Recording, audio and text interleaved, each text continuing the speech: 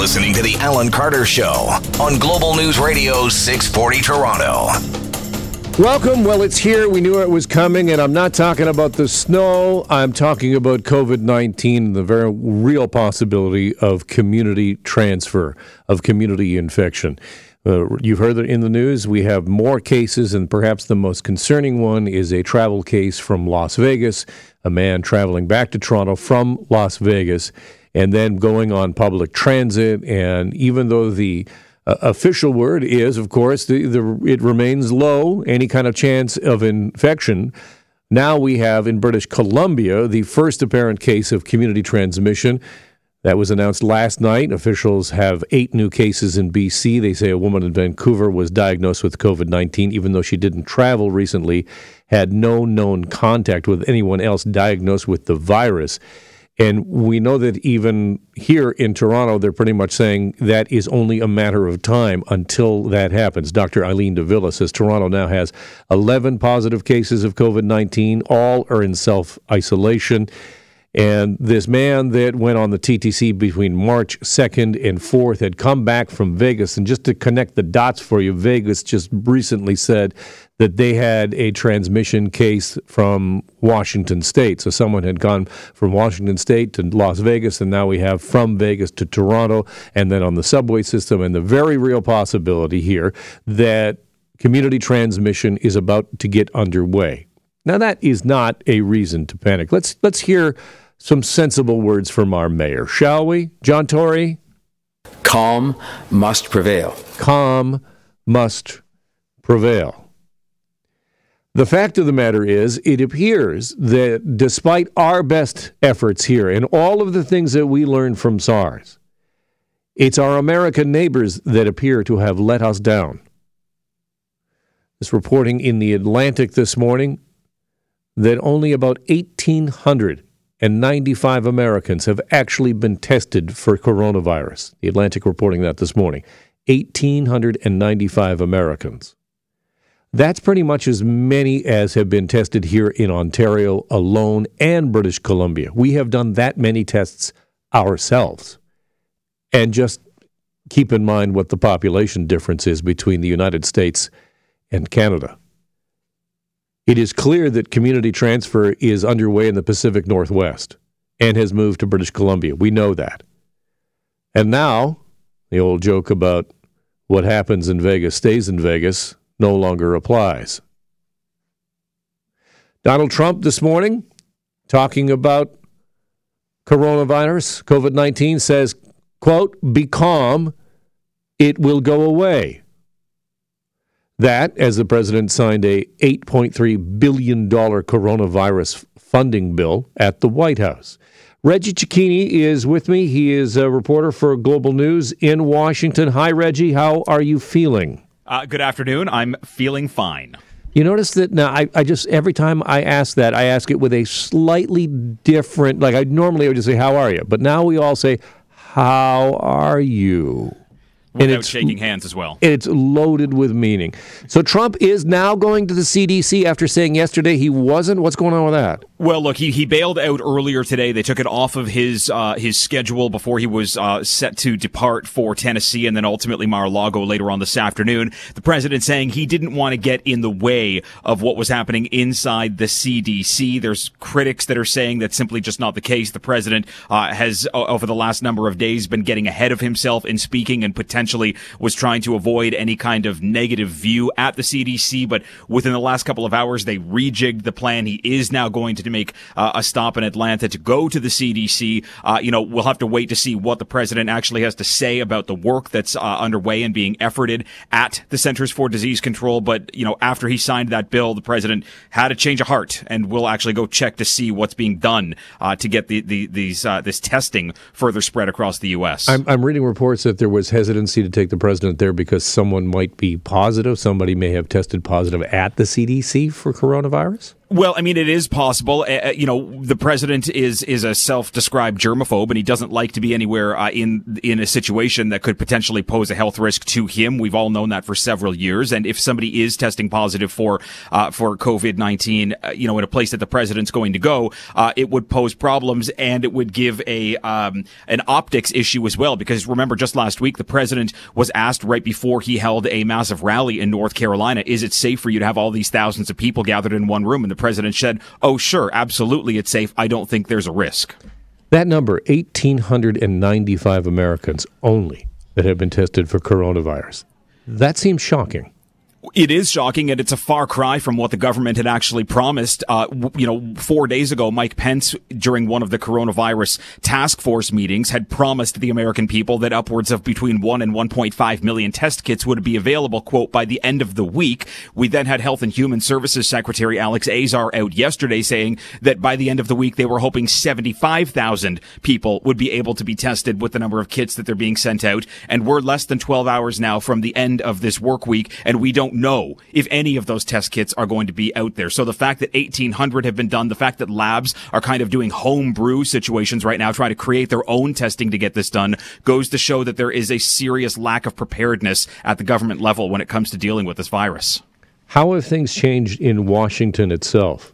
Well, I mean, look, there is a more concerted effort to ensure that people are practicing better hygiene. I mean, look, there's signs going around on office doors inside the Capitol that show a picture of Justin Trudeau and Donald Trump sitting next to each other, and Trudeau not shaking the president's hand by saying, look, this is how things need to go. But there's also, outside of the kind of, jovial attitude that people are trying to take because of how the president is dealing with this, there's also criticism that's coming at Republicans and the president from Democrats and from within his own party by saying that things are not being dealt with properly. The president dug himself into a hole on day one by saying that he was in charge of this, that everything was going to be fine, that there would be very few cases. Here, cases are now spiraling out of control, and Democrats and a growing number of the population in the U.S. are feeling unease with how the situation's being handled.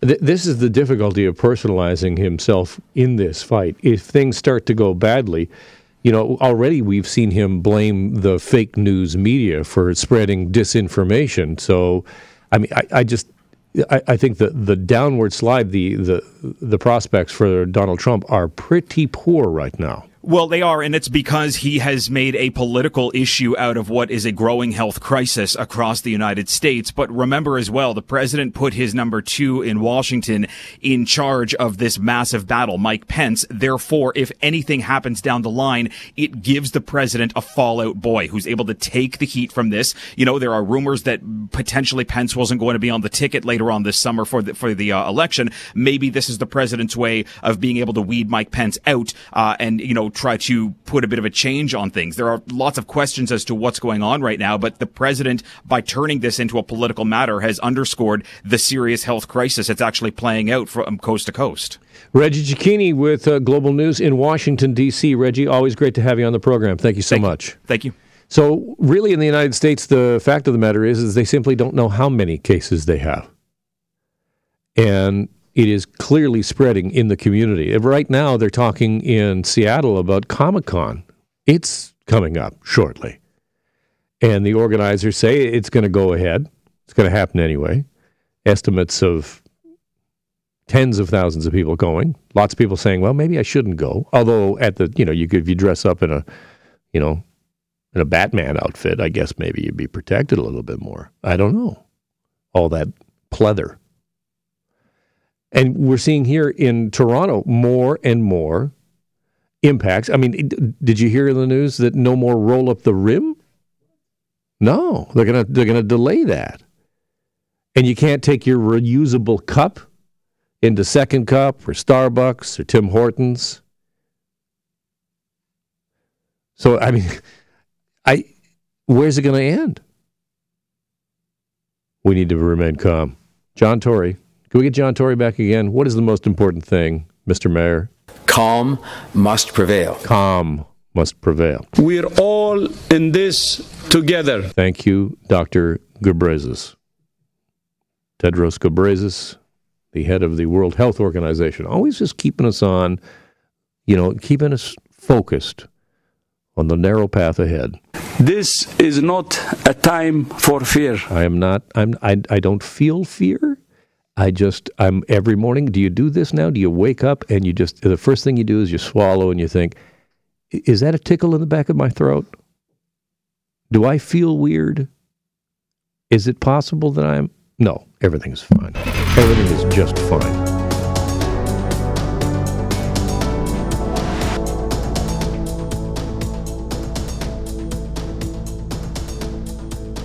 Thanks for spending some time with me. A quick update on COVID-19. You heard about the man who has returned to Toronto from Las Vegas, testing positive and having been on the TTC. We have details on our website about when that person traveled on the TTC.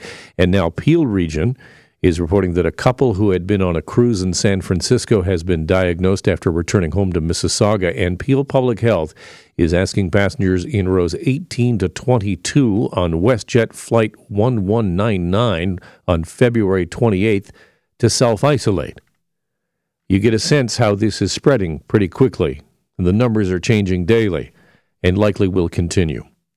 Let's get you an update on what happened with that Amber Alert. You may know that late last night, the young boy who had been abducted on Wednesday morning was found. And this morning, our police chief held a news conference. I suppose the idea here was to update the public and talk to the public about what happened. But Mark Saunders seems to not like questions at all. And he doesn't seem to like questions asked a number of different times. That's what happens at press conferences. Reporters will ask a question one way, and if they say, well, they don't answer it, well, you ask it a different way. That is just part of the job. Here is Mark Saunders, the police chief, responding to a question about the condition that this 14-year-old boy is in. This is a young man. I'm not going to get into the minutiae of what state that he was in, and I'd hope that there'd be some dignity with respect to that. To disclose what we did and how we got there right now with an ongoing investigation, I'm not going to jeopardize that particular investigation. I have said this before. You know, I've known Mark Saunders a long time. I've covered him when I was a crime reporter, when he was in homicide. He's a good guy. You know, he is. And he cares. He does, and he works hard. But the thing that I keep coming back to with Mark Saunders is part of the job of being the chief of police of the city of Toronto is communicating. That's really, you have two jobs. You marshal your resources, you make sure you have your resources in place, you manage that, and then you communicate. And when it comes to communication, the chief leaves a lot to be desired. To talk more about the case and about this press conference this morning, I am joined by the current crime specialist for Global News, Catherine McDonald. Hi, Catherine. Hi, how are you? I'm good. Was the chief prickly from the get-go in this thing, or is it just later in the press conference that he got upset? You know, this was one of his best news conferences, as far as I can tell you. I mean, he actually used my first name for a change, and he tried really hard to put some facts out. He did say that this young man was disheveled when they found him in this rural property in Brampton. He wouldn't tell us how they were called there. He just said it was 10 o'clock last night, and he wouldn't tell us. I tried to ask, re-ask and ask, as you said. I asked, can you just give us a little idea, like, was he being held hostage? Was he tied up? And he of course, would not answer. I mean, really, they're trying to focus now on finding the abductors. And, to me, this seems, I don't, he did say, turn yourselves in. As we know, the alleged motive for this abduction was retribution for the fact that the stepbrother of the 14-year-old boy is involved in a $4 million drug ripoff. So, people involved with organized crime who have been maybe hired to do an abduction to try and get money back that they're owed, it seems unlikely to me they're going to turn themselves in. And so then I said to him, what? Tell me again, why are we here today? And he says, we're appealing for help. And anyone who may have seen anything. And, I have to think that this is the only way they're going to solve this is through really investigation inside, doing surveillance. They obviously Wasn't there some video? Didn't we have some video? Was there talk of video surveillance? So the only surveillance that I'm aware of is the video of that Jeep Wrangler that they have from the morning of the abduction, Wednesday around 8:25. We did learn today that they did have not one but two witnesses that called or that they spoke to. One witness called and said he reported hearing, help me, and he mentioned something about a Jeep Wrangler. The other witness then sort of corroborated the story for the police and said he saw someone being shoved into a vehicle. So police now have told us there are two people involved. The other thing they clarified is that they have not spoken with the abductors, which is something we thought was said yesterday. But in fact, he said that if that's misinformation. They have had some contact with the stepbrother, who they say is not in any trouble. You know, it's not like police have gotten a call from whoever he ripped off saying we got ripped off, and like they're not going to charge him with drug theft unless that person calls them. They said so. He's a witness. They don't even know where he is. They've had limited contact with him, but they'd like to hear from him more. And they also said that the missing boy, who's now safe and sound with his parents, they've yet to interview him. Obviously, he's going to be able to hopefully tell them about what happened and who he was with. But, my question is, okay, so we know that the burnt-out vehicle in Caledon actually was found Wednesday at 10 p.m. Someone called in and told the police there's a car fire. So that was Wednesday, 10 o'clock. It was almost 24 hours later when this young man was found in this farmhouse in Brampton, 20 kilometers south. The question is, had he been there the whole time? Or was he, when they set the car on fire, which we now know to believe that vehicle of interest, that Jeep Wrangler, was he taken with them into another vehicle? The problem is they don't have any video surveillance at the Forks of the Credit Conservation Area, from what I've been told. So, this was a rural, remote area. It's not like there are neighbors with doorbell cams. So they're looking for dash cam viz. They're looking for anyone who may have seen this vehicle. Apparently, Saunders also told us they had pulled over a number of black Jeep Wranglers over the last 36 hours. So they were. Then he sort of apologized. He said we put people in Jeep Wranglers through quite a time because we were pulling them over. So this is a complex investigation now. He says it's still very active. And of course, we asked, what about the boy involved? How should he be worried about his safety? And Chief Saunders said, anyone who goes near him would be crazy. Like he's already. Yeah, I heard that clip. Mm-hmm. I heard that, and here I want to play this one. Can you explain this one for me? This is you asking the chief a question, and listen to the response from the chief. I'm a little confused. What is the next step? There's so much I could say with that comment. Yeah, I know. What kind of charges could they be facing if and when? I'm very confident. It's going to take time. Things don't happen overnight like TV. But what does that mean? I he's prickly. Here. I think that Chief Saunders feels pressure. I mean, look, yesterday was a great day for the Toronto Police. I said this on Global News at noon. They found this young man, and he's safe. But now he feels pressure. And, I don't think they're going to be able to solve this quickly. But I feel that he may be under a lot of pressure. I think he feels public pressure. And being a public speaker is not easy at the best of times, as we know. Amen. And so, I think I feel for him a bit. However, we've seen other police chiefs who are better communicators. I don't want to be too critical. As the crime reporter, I don't want him to stop talking to me. So, and he may be listening. So at the end of the day, I think he's doing the best job he can, but I think he's under a lot of pressure. Where does this case go from here, Catherine? Yeah, so that I sort of asked him that because at the end of the day, I wondered, in this kind of organized crime, when a kidnapping has happened, I wanted to know what's next, and he kind of looked at me like that's what this news conference was about. He appealed a number of times for witnesses to come forward, for the abductors to turn themselves in. He talked about how he hopes the stepbrother will be more forthcoming. They'd like to hear from him. They've had limited contact with him. This case is, to me, what's really striking is we often do these gun and drug takedowns where they disassemble an organized crime group and they do a show and tell with guns and drugs, and I always think, how does this affect you and me?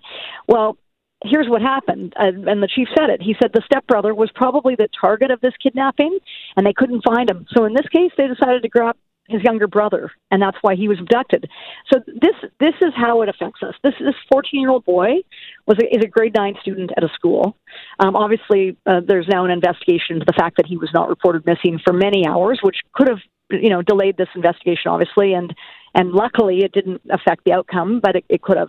So the question now is, from the public point of view, is now as Toronto has a serious problem with organized crime involving cocaine trafficking. This is a real problem. We are there's a lot of drugs in Toronto. There are a lot of organized criminals, and kidnappings and abductions happen quite frequently, but usually it involves adults. And in this case, they couldn't find the stepbrother, and they took the kid. And so that's what's shocking to me, and it should be shocking to the community, that there are a lot of people in this city who are involved with organized crime, and they are violent.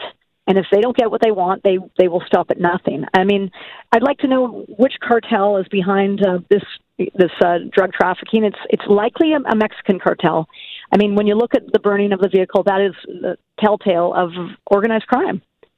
Catherine McDonald is our crime specialist working on this developing story. Thanks, Catherine. Always appreciate it. You're welcome. Take care. Did you notice what was not said in this last segment? Think about it. What didn't you hear? You didn't hear the name of the 14-year-old boy, did you?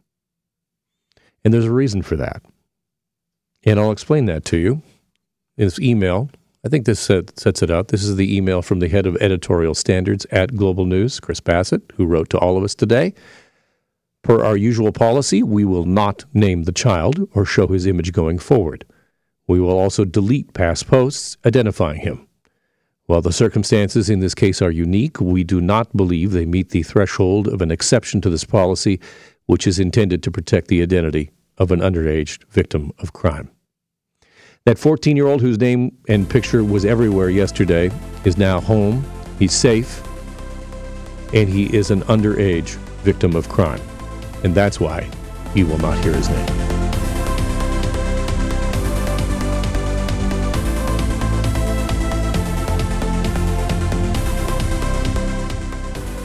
Welcome back to the program. As you've heard in the news, we have new COVID-19 cases here in Toronto, including for the first time someone who had traveled to Las Vegas. And someone who traveled to Las Vegas and then came back to Toronto and got on the TTC. And now there is concern about the possibility of community transfer. And in fact, Joe Cressy, the counselor for the city councilor who has a hand in public health, saying that is inevitable.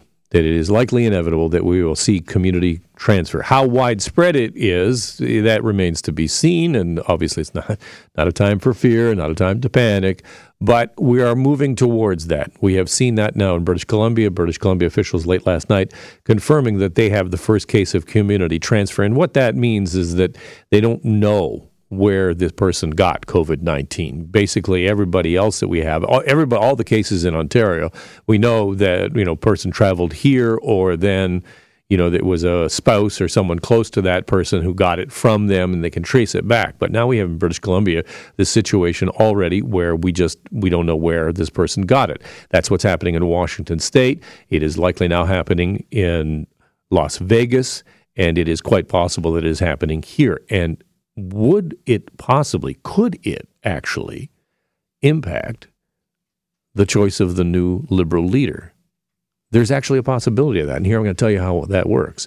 Tomorrow, the Ontario Liberal Party is going to choose its new leader in a delegated convention.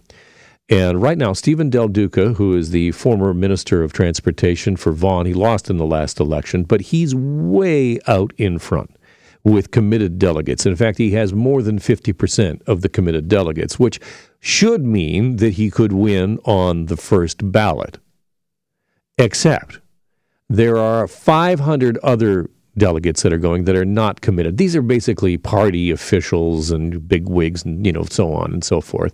And they get to go, and unlike the other delegates who are committed on the first ballot to vote for the person that they've been elected to, sent there to vote for, and, essentially that all those people that are Stephen Del Duca delegates, they have to vote for Del Duca on the first ballot. But there's another 500 people that don't have to do that. Now, remember, you have to actually be in the room to vote tomorrow. So it is possible that we may see fewer people showing up. Are there people who feel sick and are just like, well, I'm not going to go, or they're concerned about it? We just don't know who's going to show up. So it's very likely that Del Duca will either win on the first or possibly the second ballot. But this is at play here, because the way the system works is that after the first ballot, the number 6 person, because there's 6 candidates here, will be forced to drop off. That will be Brenda Hollingsworth, and she doesn't have very many delegates. And I'm not sure she can move people here or there. And actually, maybe she could put Del Duca over the top on the next one. But in the second ballot, delegates are available to go wherever they want. So there is a window here for Michael Cotto, who's in second place. But keep in mind, he's only got about a third of the delegates that Del Duca has. So it really does look like Del Duca is going to win this one tomorrow, but there is still this weird play going on. And COVID-19 could have an impact on all of that. I want to talk about what's happening at the TDSB in relation to that Amber Alert. If you've got kids in the TDSB, do you get those automated calls? I do. And I tell you what, they said that there's 2 calls that go out a day, one at 11 a.m. and then one later in the afternoon between 5 and 6. And what happened in this Amber Alert situation is that the young man, the 14-year-old who was not in school, it was not recorded, it was not sent out, so the parents did not get any notification on that early morning call at the 11 a.m. time to let them know their kid wasn't there. If they had known that, they probably would have started sounding the alarm bells. Now, it's great that, it's fantastic. Everything worked out fine. This boy is home. He's safe. The case is still ongoing. If you heard our last segment, we talked a lot about where we are with the case right now.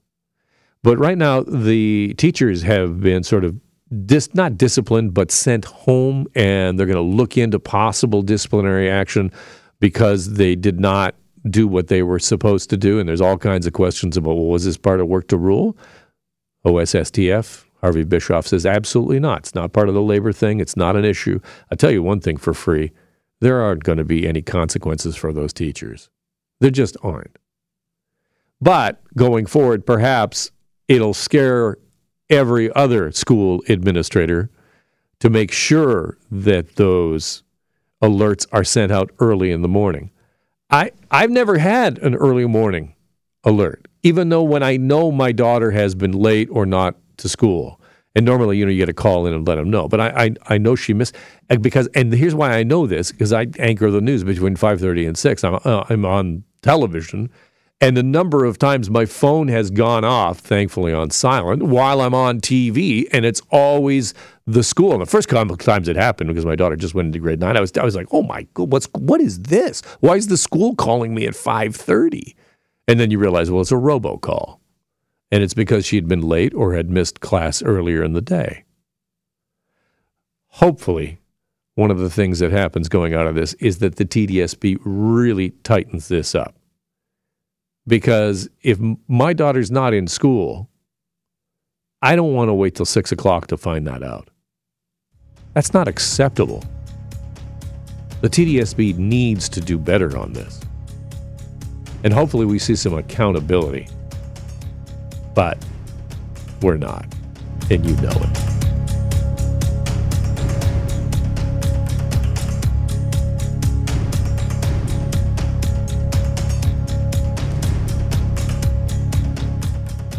Welcome back. Here's something I do not recommend. That is checking the markets throughout the course of the day, and I'm just going to do that. Oh, TSX is down 457 points, and the Dow is down 495 points. So the market turmoil continues because of coronavirus. But let's turn our minds to what happened in the city over the past couple of days with the Amber Alert. The 14-year-old boy is now home, safe with his family. Here is Police Chief Mark Saunders talking about the case this morning. We believe that the motive was because of his older brother's involvement in a drug ripoff value of over $4 million. And I'll be very clear that he had absolutely nothing to do with this whole occurrence other than being a 14-year-old boy that was a victim of being abducted. Toronto Police Detective Constable Ron Chisner is with the Gang Prevention Unit and joins me on the line. Hi, Detective Constable. Hi, Alan. How are you? I'm good. The details of this case, an abduction over a drug issue, does that surprise you at all? You know what? It does, because this is one of those cases that's not a common one that happens in any major city, let alone in Toronto, and I think that's what garnished so much attention. It does involve a 14-year-old boy, and I think what the most shocking part about this is the fact that it is a 14-year-old, and if you subtract the word gang, it's the focus on the actual kid itself that is what makes this something of such interest to everybody. Catherine McDonald, our crime specialist, was on the program a little earlier and was talking about, trying to get to the bottom of who might be behind this. And she talked about cartels and organized. This is clearly an organized gang structure here that is responsible for abducting this boy. That certainly is what it seems like. I wouldn't be able to speak to that. I don't know the intimate details behind it, but the quantity of drugs, I think that's what's going to really look into this in terms of looking into where this actually came from, what the back end is, and that's part of the police investigation. So what the answer is to that, I wouldn't be able to give you that answer. Sure. When we talk about crime prevention, though, about keeping kids out of this, I mean, how do we make sure that these tentacles of these gangs don't reach into these communities any further?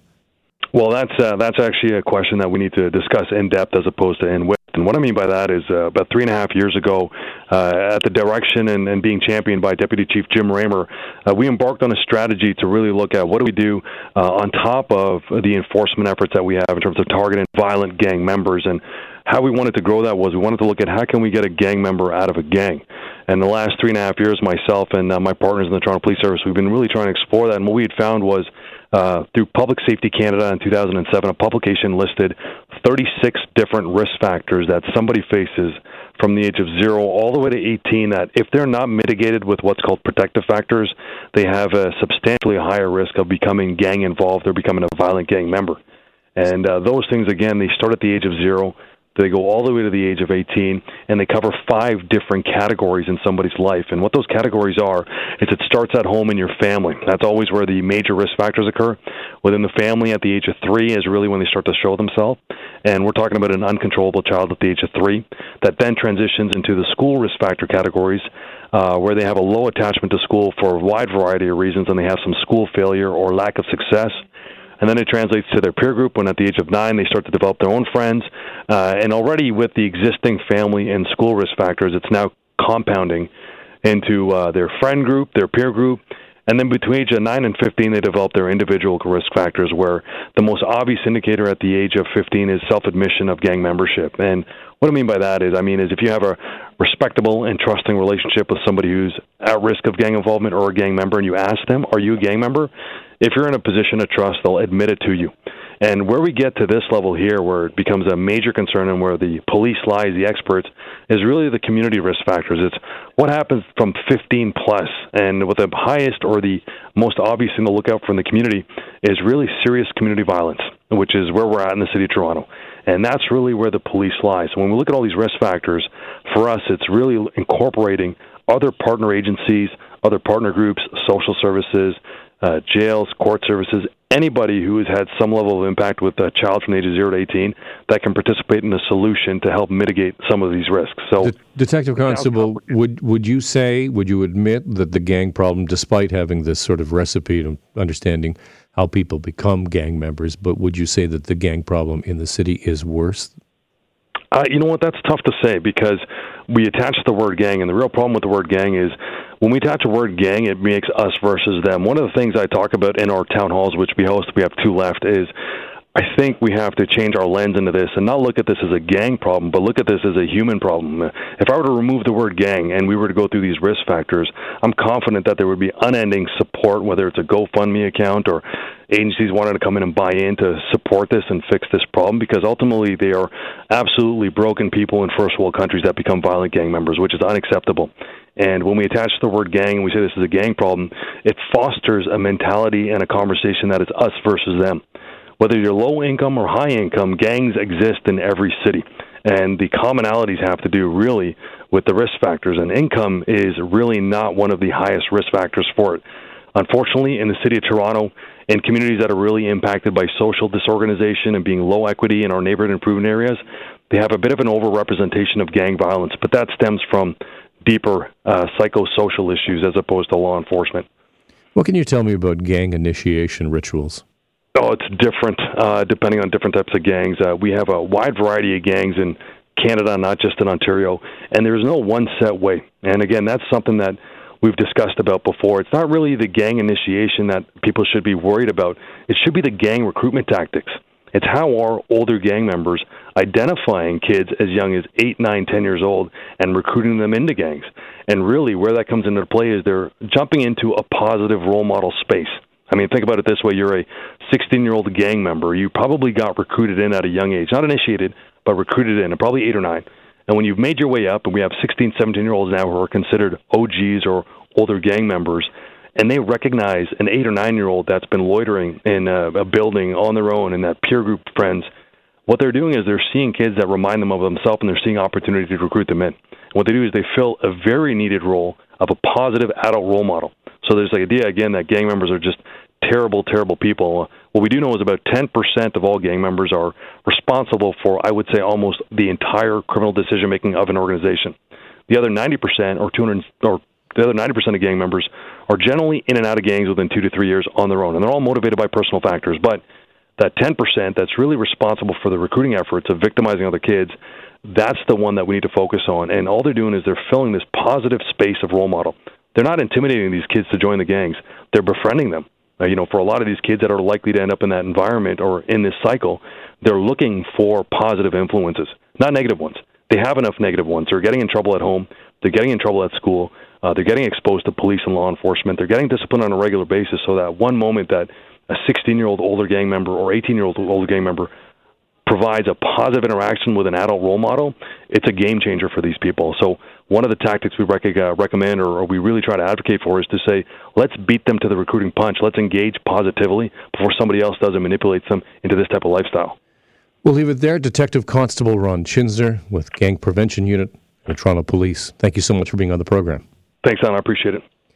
Before we go this week, I want to talk a little Love is Blind. Maybe you're thinking of doing a little bit of Netflixing, a little bit of binge watching. Have you heard of this program? Do you have this? You want to play this for me? Hit it. No one knows I'm in Mexico.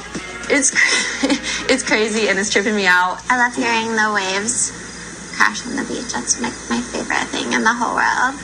This is some audio from the Netflix series Love is Blind. Why am I talking about this? Well, because it has now moved from just being binge-worthy to being an absolute pop culture moment with references online to Are You a Jessica? And so on and so forth. If you haven't seen it, what it is it's basically a Bachelor ripoff, and the premise is that people hook up, or rather they date each other without actually being able to see each other, and then they get together, they see each other and see whether or not they want to get married. From The Guardian, Love is Blind is reality TV at its most compelling and its most repellent. An unparalleled push-pull of programming that you can hardly bring yourself to watch through splayed fingers for 8 straight hours.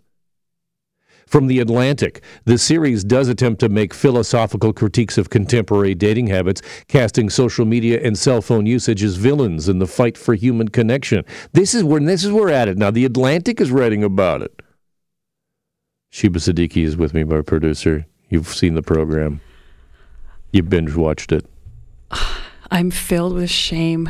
Why? Carter, I take pride in watching quality television. Quality TV. Things like Succession. Things like Focus Ontario. Focus Ontario. Yes.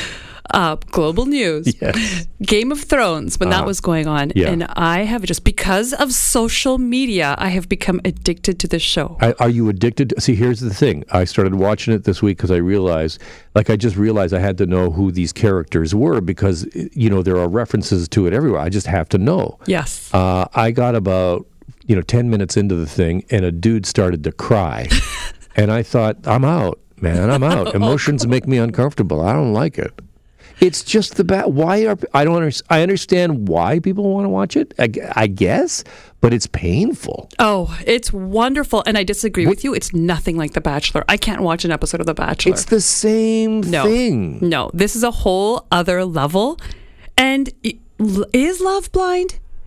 Is love blind? That's what you start wondering when you see them in these pods and they're falling in love with each other's personalities and you think it's so beautiful. All of these people are repellent. Every single one of them. There's not a redeeming quality amongst them. No, the best part is when they all go to Mexico and it becomes like Temptation Island and they all start eyeing what they could have had and what they should have had. As opposed to, it's wonderful. It's like Tinder Lord of the Flies is what that is. My wife started, and we watched it together. So, and like I said, after this dude starts crying 10 minutes in, I get up and I start doing the dishes. That's how much I dislike this thing. And then I realize as I'm going to bed, she is now binge watching it on her phone in bed. She's like, I got one more episode. I'm like, what? I don't understand. And she feels deep shame, I think. So do I. So why are you drawn in by it? I don't know what it is. What is it? It's a train wreck. And you're watching this train wreck that starts off so beautifully. It's very high budget. Everybody's beautiful, first of all. I mean, which I disagree with that right there. I hate all of them. We're all in this together. Dr. Tedros. You think Dr. Tedros Ghebreyesus is binge watching a little Love is Blind? Like, oh man, I got to take my mind off this COVID-19 thing. I think that's what it is. I think that's what it has to do with your wife and I watching this. It's been a rough year. Uh-huh. So you can just turn your brain off every night in bed. I'm there for 3 hours a night. My husband's going crazy. He just rolls over and goes to sleep. Okay, what's Sod think of the thing? Oh, he thinks it's garbage. He doesn't get it. But that's fine. He can judge away. I'm turning my brain off and I'm watching trash TV, and that's fine. Can we we played a little bit of it at the beginning, this Jessica. Now, Jessica is a character on the program, and she has become the target of a lot of hate. People don't like her very much. She's an archetype almost, really. And she does this thing when she's flirting where she does baby talk, like a high talk. You do that, Sheba? Absolutely not. Is this a thing? Are grown men attracted to this baby voice? That's my favorite thing in the whole world. This is Jessica here. She says, no. Oh, it's so cute. Yes. God, is that what goes on at your house? Yeah. Oh. No, Friday nights? Yeah, I'm the one doing the up talk. I'm doing the baby talk. But I don't. The thing is I know people who do this, and this is the thing is I think this is why the program succeeds. Is it does have these archetypes. It has these characters that you can identify with. Like, yeah, I know a woman who does this up talk, the baby talk. I don't. You don't? You know anybody like that? I don't know anyone who speaks baby, but maybe it's because I'm female. Maybe they only do it to men. Well, they only do it to maybe that's it. It's a weird thing. It is a train wreck of a television show. And here's the thing: if you want to be up to date on popular culture, you have to watch it, or you be like Sheba's husband, Sod, or you be like me and you just get your spouse to watch it and tell you about it. It's all we talk about, actually. Well, it's all you talk about. It's all I talk about. And he just goes, uh-huh. Yeah. Uh-huh. Time to take out the garbage. Uh-huh. That's where we're at, yes. We're all hoarding toilet paper and we're binge watching Love is Blind. That's where we're at. That's 2020 in a nutshell. All right, thanks, Sheba. Appreciate it. Thank you so much for all your hard work all week long, having to deal with a clown like me. And I appreciate to all of you for listening.